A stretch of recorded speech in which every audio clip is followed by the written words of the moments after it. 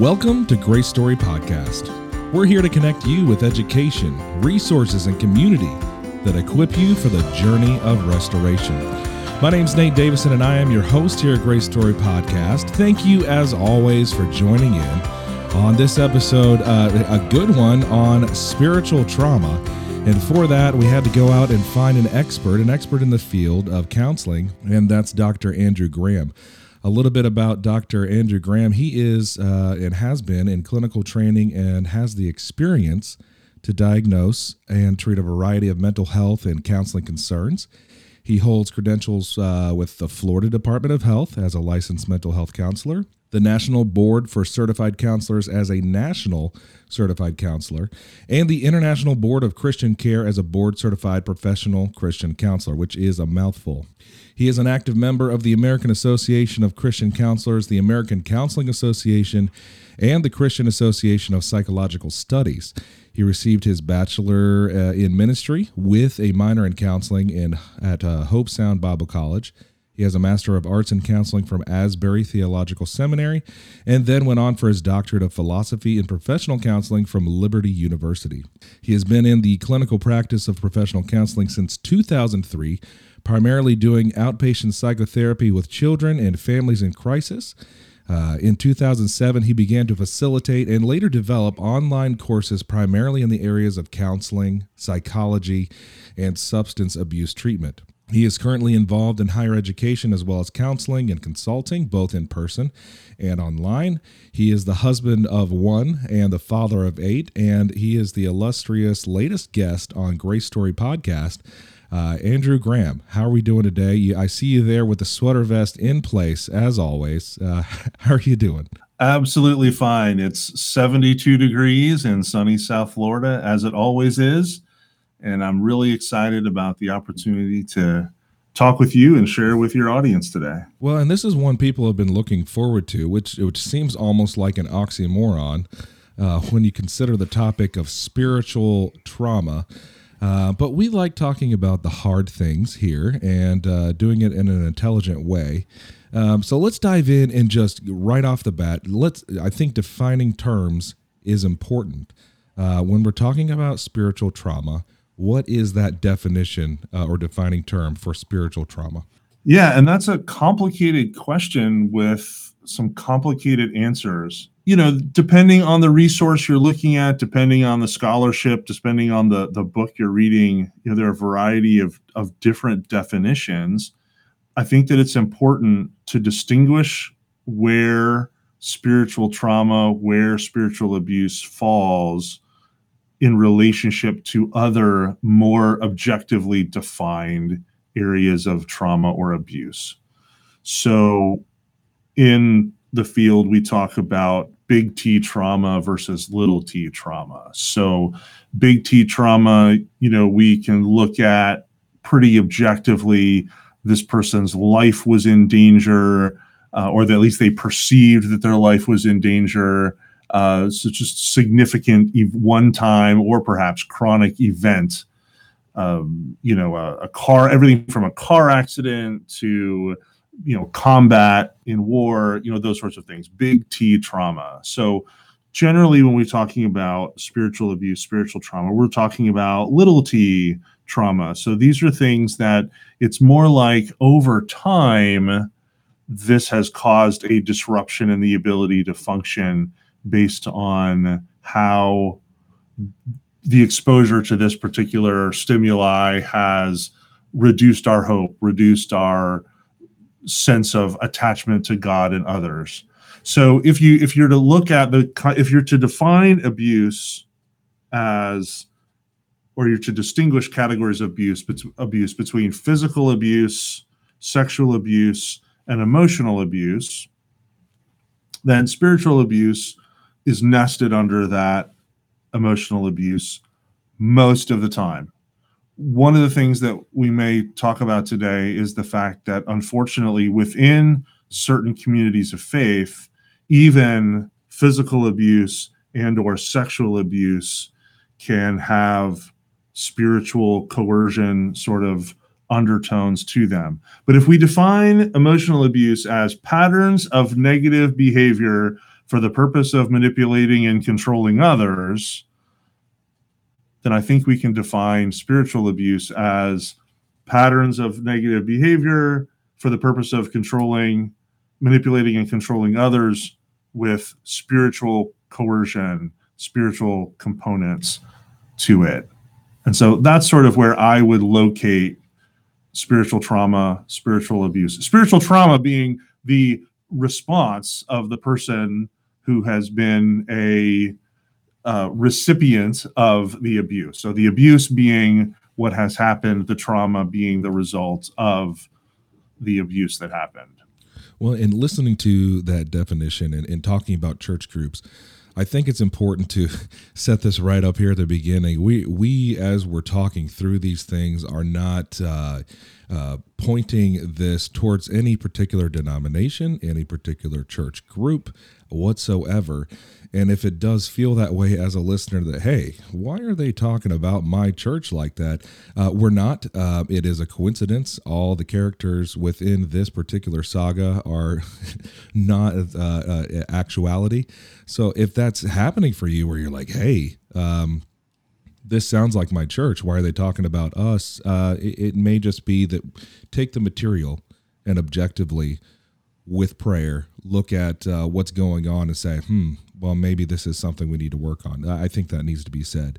So little T, big T, love it, bringing that back around, because my next kind of, I can hear a listener saying, well, I have had a lot of negative experiences at my church. And so maybe I'm just being spiritually abused. And hearing that definition maybe give you an opportunity to define the difference between negative experiences within a spiritual context and the difference between that and actual spiritual abuse causing spiritual trauma. Does that make sense? Yeah, I think so. Let me back up just a little bit to what you shared a minute ago. I want to be seen as somebody who is addressing concerns from inside the house. I'm not you talked about my degrees. I went to conservative evangelical institutions for my training. About 10 years of my counseling, clinical mental health practice has been in community funded settings. So my Bible was in my desk, not on my desk. I prayed for my clients, but not ever with them. The last 10 years, I've been specifically involved in higher education and Christian settings, Christian colleges and universities, and my practice has Christian in the name. So I'm not somebody who is critiquing from the outside. I don't even want to use the word critiquing. I'm somebody who is making observations from the inside based on the experiences that I've had helping people who are in distress, who come to me with a presenting problem that seems to have or does have religious components to it. And a number of the people, most of the people, many of the people who reach out to me because they have had counseling experiences where, as they have reflected on the spiritual components of their distress, the provider has been uncomfortable navigating those sorts of things, or has maybe mislabeled certain things as abusive or sometimes even cultish.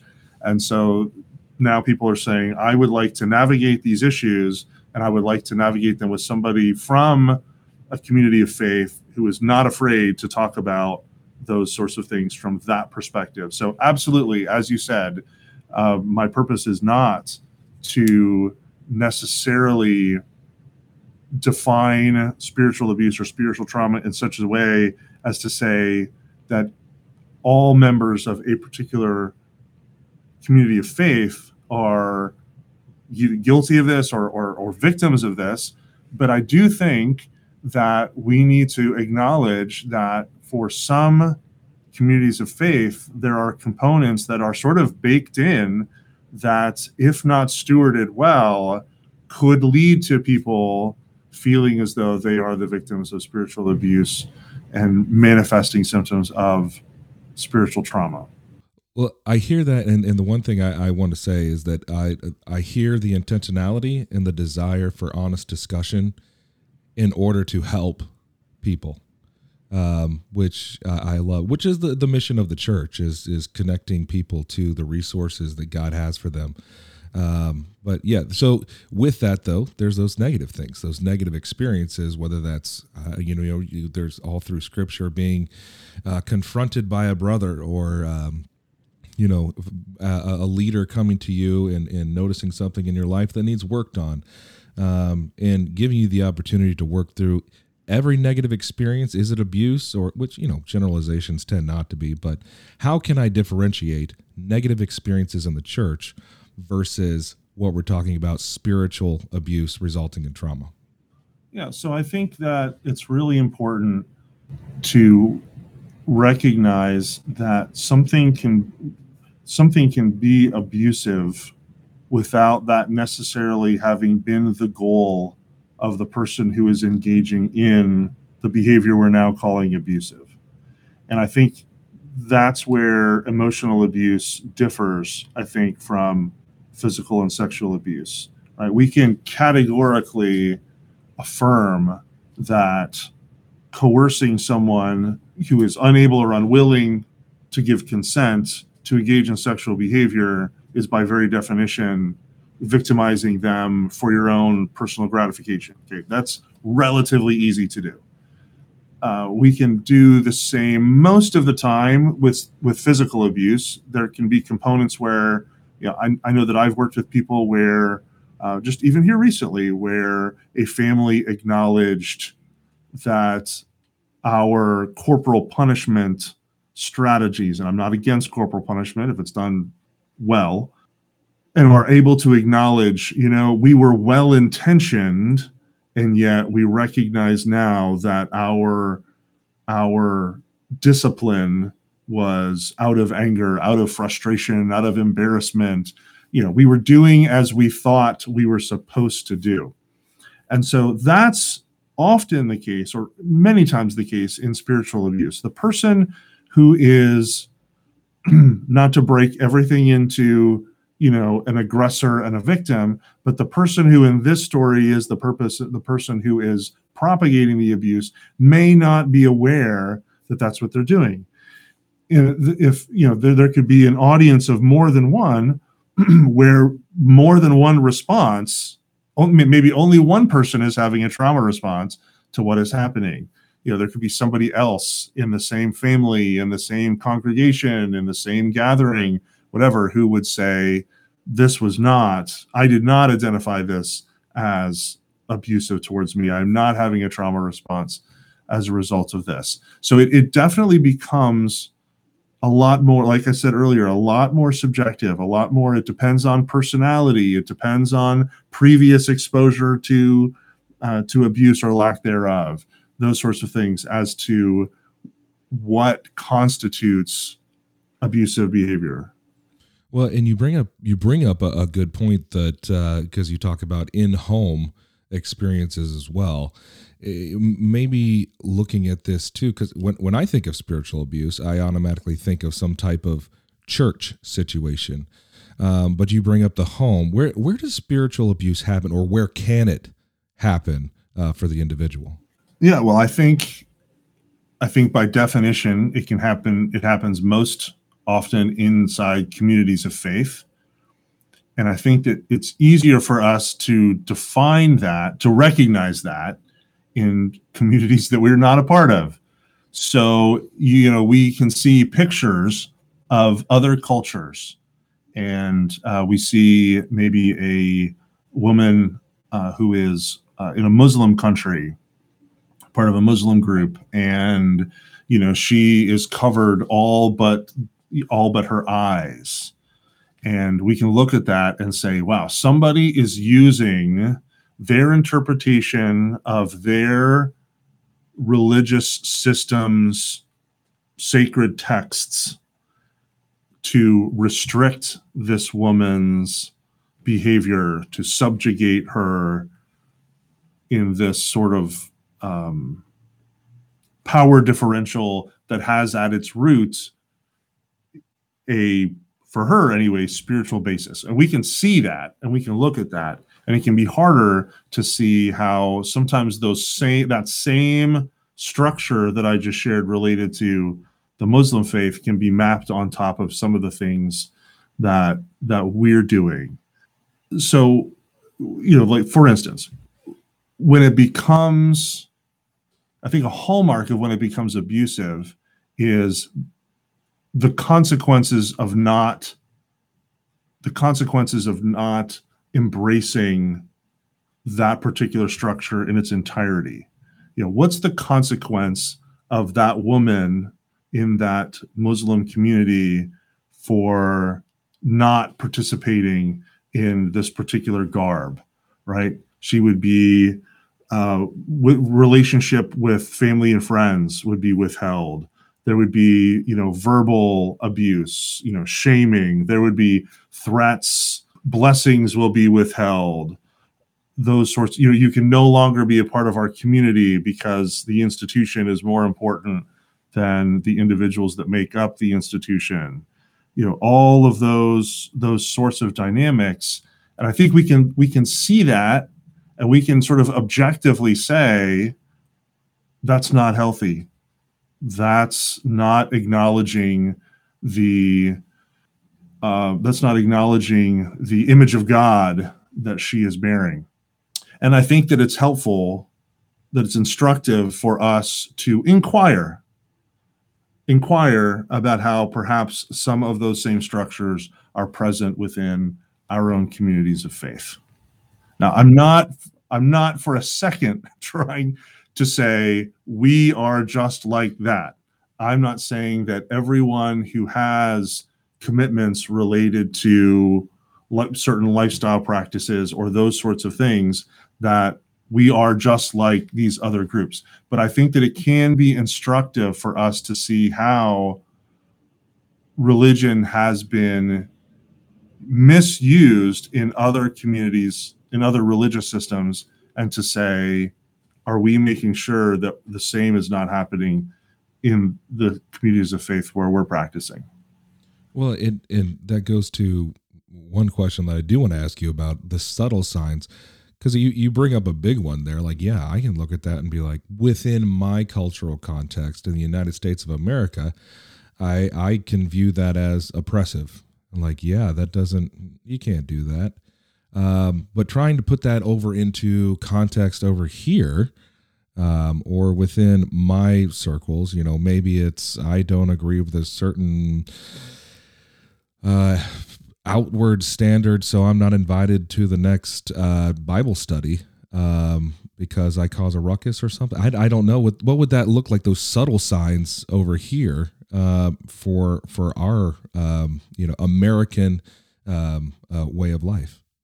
Yeah, I think that I'm not sure if you've ever heard the term a flat reading of Scripture, right? Where Levitical law, we believe is certainly valuable for us to understand, but to hold up a Levitical law as though it's parallel to the words in red in the New Testament is to, if you like, inaccurately conceptualize things. And we have this situation within all religious systems, all communities of faith. There become standards of conduct. There become, the sort of non-negotiable theological commitments.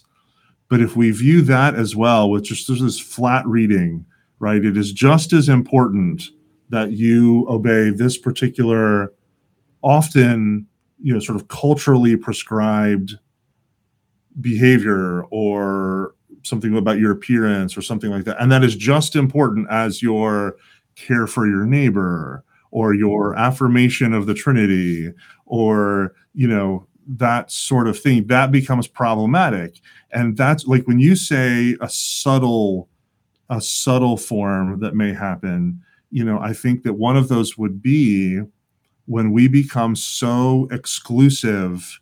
We're the ones who have the truth, and we're going to separate ourselves from these other people who, on primary issues of doctrine, the Venn diagram is a complete overlap. But this particular point of application or this particular practice is different than ours. So not only will we separate from them, but we will now denounce them as clearly these are not true believers because they don't affirm every item the same way that we do. And that position lays the groundwork for later what can be perceived by the person hearing as abuse when it becomes we're not going to allow you to participate. You cannot be a member of our faith community. We cannot call on you to exercise your spiritual gifts in this way because you don't affirm every single item, be it theological commitment or be it extra biblical practical application of a biblical principle sort of thing. Like, that's where there becomes a problem.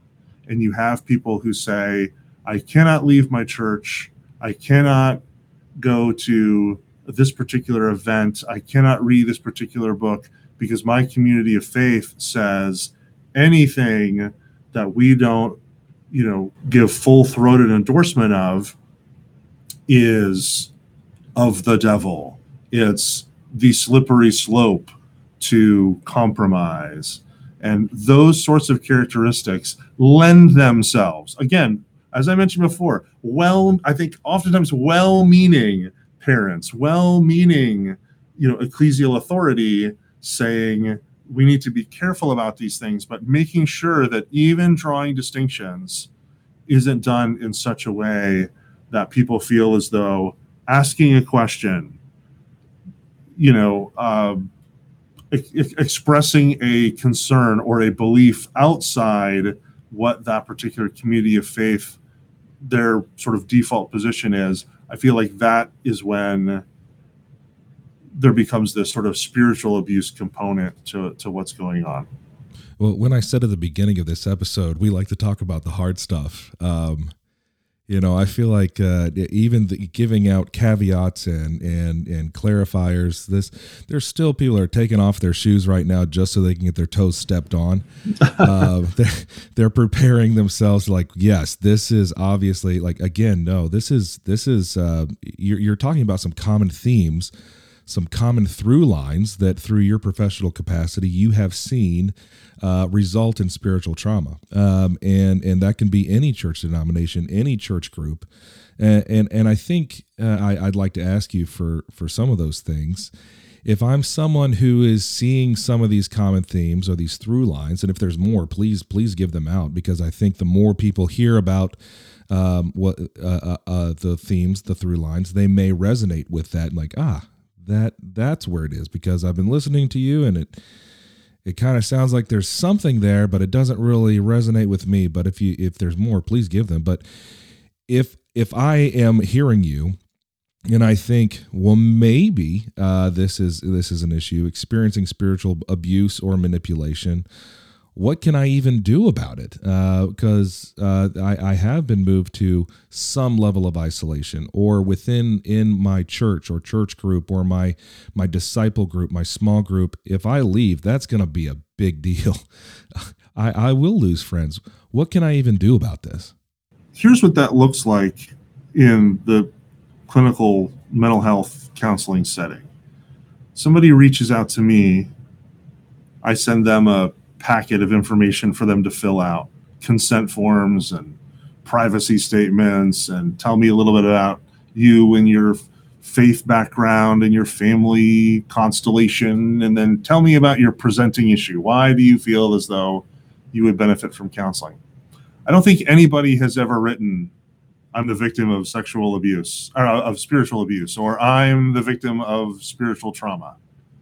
Right? Nobody has ever, that I'm aware of, that I remember, said something like that. They come to me and they say, I'm struggling with depression. I'm struggling with anxiety. I'm struggling with some intrusive thoughts that make me feel uncomfortable. And I begin to ask them about that internal narrative in their head, the dialogue they're having with themselves as they sort of narrate life on the inside of their head. And they begin to share things that are very shame-based from their religious background. I'll never be good enough. Nobody likes me. I only have utility I only have value based on the utility that I am providing in this particular moment. Everyone around me is judging me, scrutinizing every single thing that I'm doing as to whether or not this is God honoring or not. And I remember saying to a client one time, nobody is doing this. I was doing this strategy on purpose, but she was talking about, I know that because I am, 99% aligned with my faith community, I know that all anyone ever sees is that 1% that I may be different. And that's all they think about. And that's all they talk about. And they see me entirely through that lens. And I responded by saying, no, they don't. I'm a father. I'm a husband. We sit around on Sunday afternoon and we talk about our week, and we talk about our goals and our aspirations. We don't have time to talk about you and your family.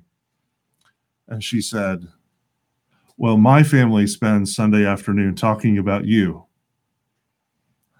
And what did that do for her is created in her this idea that everyone from her community of faith is spending all of their time paying attention to these sorts of dynamics, lifting them up, not talking about we need to pray for this person who has gone astray on this particular doctrinal point, or this particular person, we need to pray for this family that is navigating this difficult situation. But it became did you see what they did? Did you hear what they posted? Did you? And it became this entire subculture of fear that if I say or do or act or present myself in any way that is outside this overly prescribed system, I will also become the person who is ostracized, and I will lose friends, and people will be talking about me. So the initial presentation, the initial coming for guidance, coming for counseling was not at all, this is something that I am navigating, but in our talk about, that sort of internal dialogue they have is when it came out. So this comes from where? Oh, this comes from things that I heard. If you disagree with the preacher, if you disagree with the speaker, that's carnality in your heart. If you disagree with, if you come to believe something different than the place that you were raised, you are a compromiser. God will burn you alive eternally as a result of this particular disagreement on this particular nuanced, perhaps even points of doctrinal application. And so being able to identify whether or not this is, in fact, a legitimate concern, or whether this is, as we talked about before when I mentioned the definition of emotional abuse, whether this is really about using negative behavior like humiliation and shame and the fear of isolation and rejection, withholding a sense of community, so that we can coerce someone, so that we can manipulate them and control them further.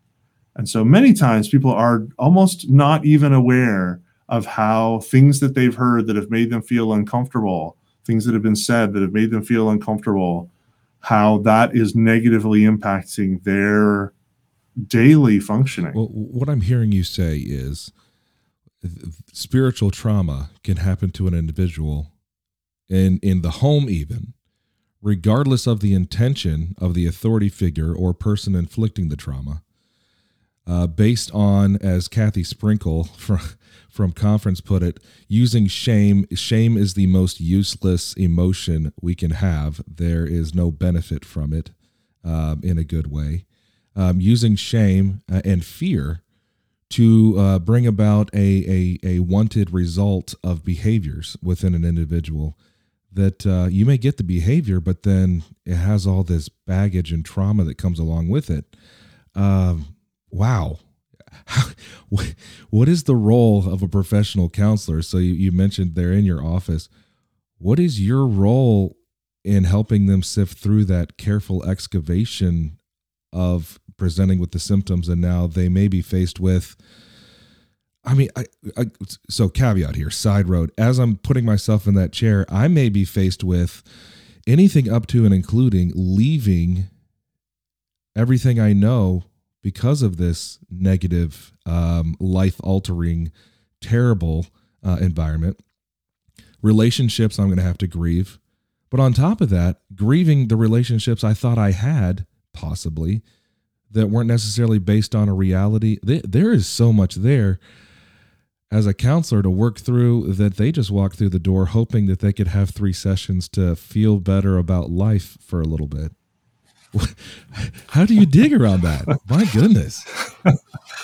Oh, Nate, I'm chuckling. Maybe I shouldn't. I'm thinking about a client that I had who reached out to me, and we'd had a few sessions, and I had tried to help her to identify, was this part of, and this isn't all that I do. Not every client that I see do we talk specifically, do I help them to identify points of potential spiritual trauma.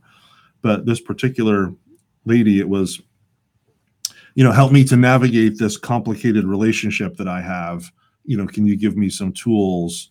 I want to remain healthy while having an awkward relationship with an unhealthy person because I believe that God has put me in a situation that I need to do that. Okay, so that's the background. And, the whole, let's have 3 sessions and then, I'll call you if I ever need you again. And she was somebody who's a journaler. And she came to a session and said, I need to read you a journal entry from a day or two after our last session.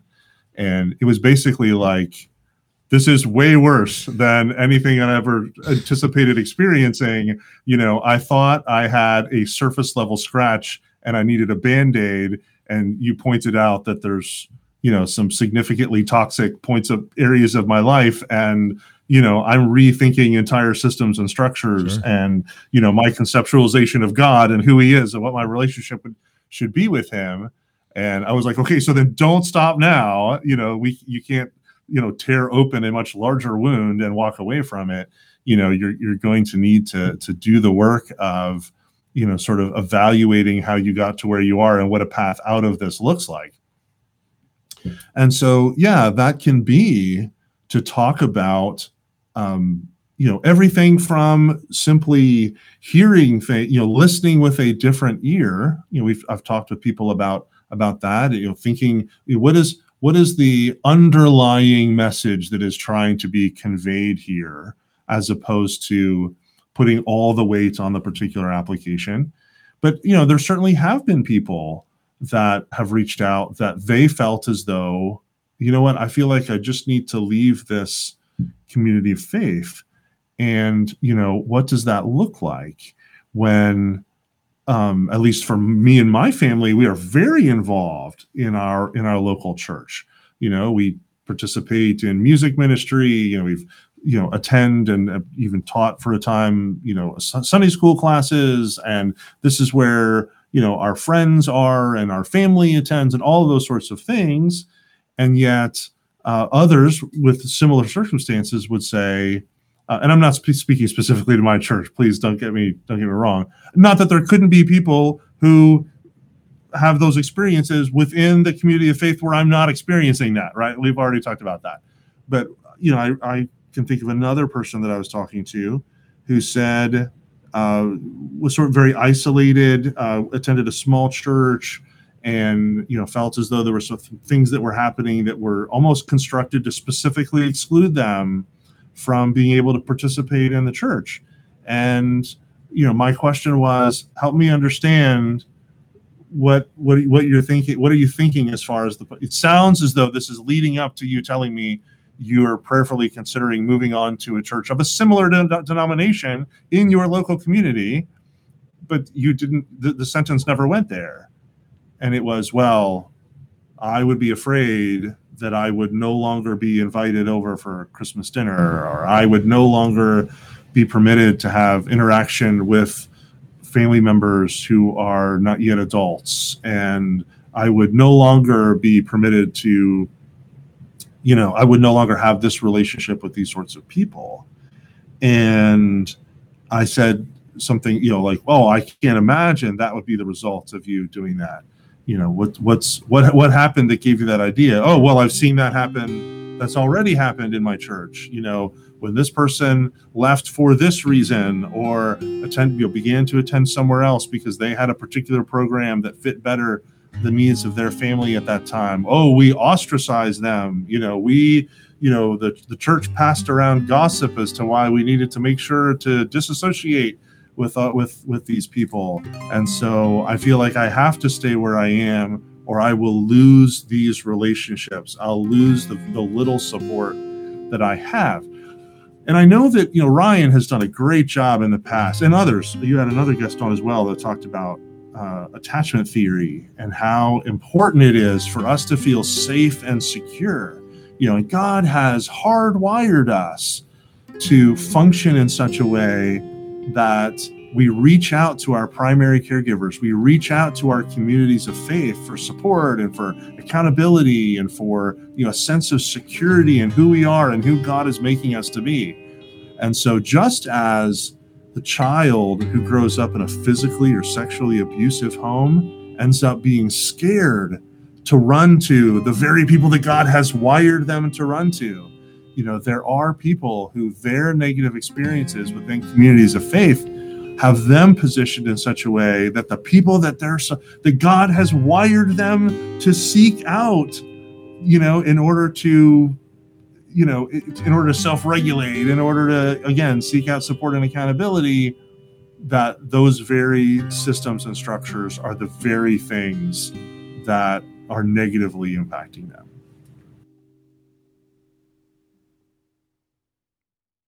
Guys, I know this episode is resonating with many of you. I hope you found it as interesting and intriguing as I have. So much so, I found it so intriguing that we ran too long. And this turned into a 2-part episode with Dr. Graham talking about spiritual trauma after spiritual abuse. So come back in 2 weeks. There will be that second part of this conversation. You're not going to want to miss it. But I do want to tell you, while this 2 weeks is happening, make sure to take care of yourself. Make sure to allow for time of self-reflection and talk to whether it's your mental health professional, your Christian counselor, or your friend. Decompress on some of this. Don't bottle it up. Don't overanalyze some things and maybe make something more than it is. But also realize that some things are what they are. View things for what they are. Don't diminish your experiences. And if you need to talk with somebody a bit more about that, you can go to gracestoryministries.com, click on the counselor referral link, and we'll be able to hook you up with somebody that can help you work through some of these things as you're having questions pop into your head. But we'll be back in 2 weeks with the second part of that conversation with Dr. Graham. I hope you'll join us then. Like I say, there is no us without you. So come back, we'll dig deeper on this topic. And until then, we'll be praying for you on your journey of restoration. Don't give up. We're all in this one together. And we'll see you then in 2 weeks.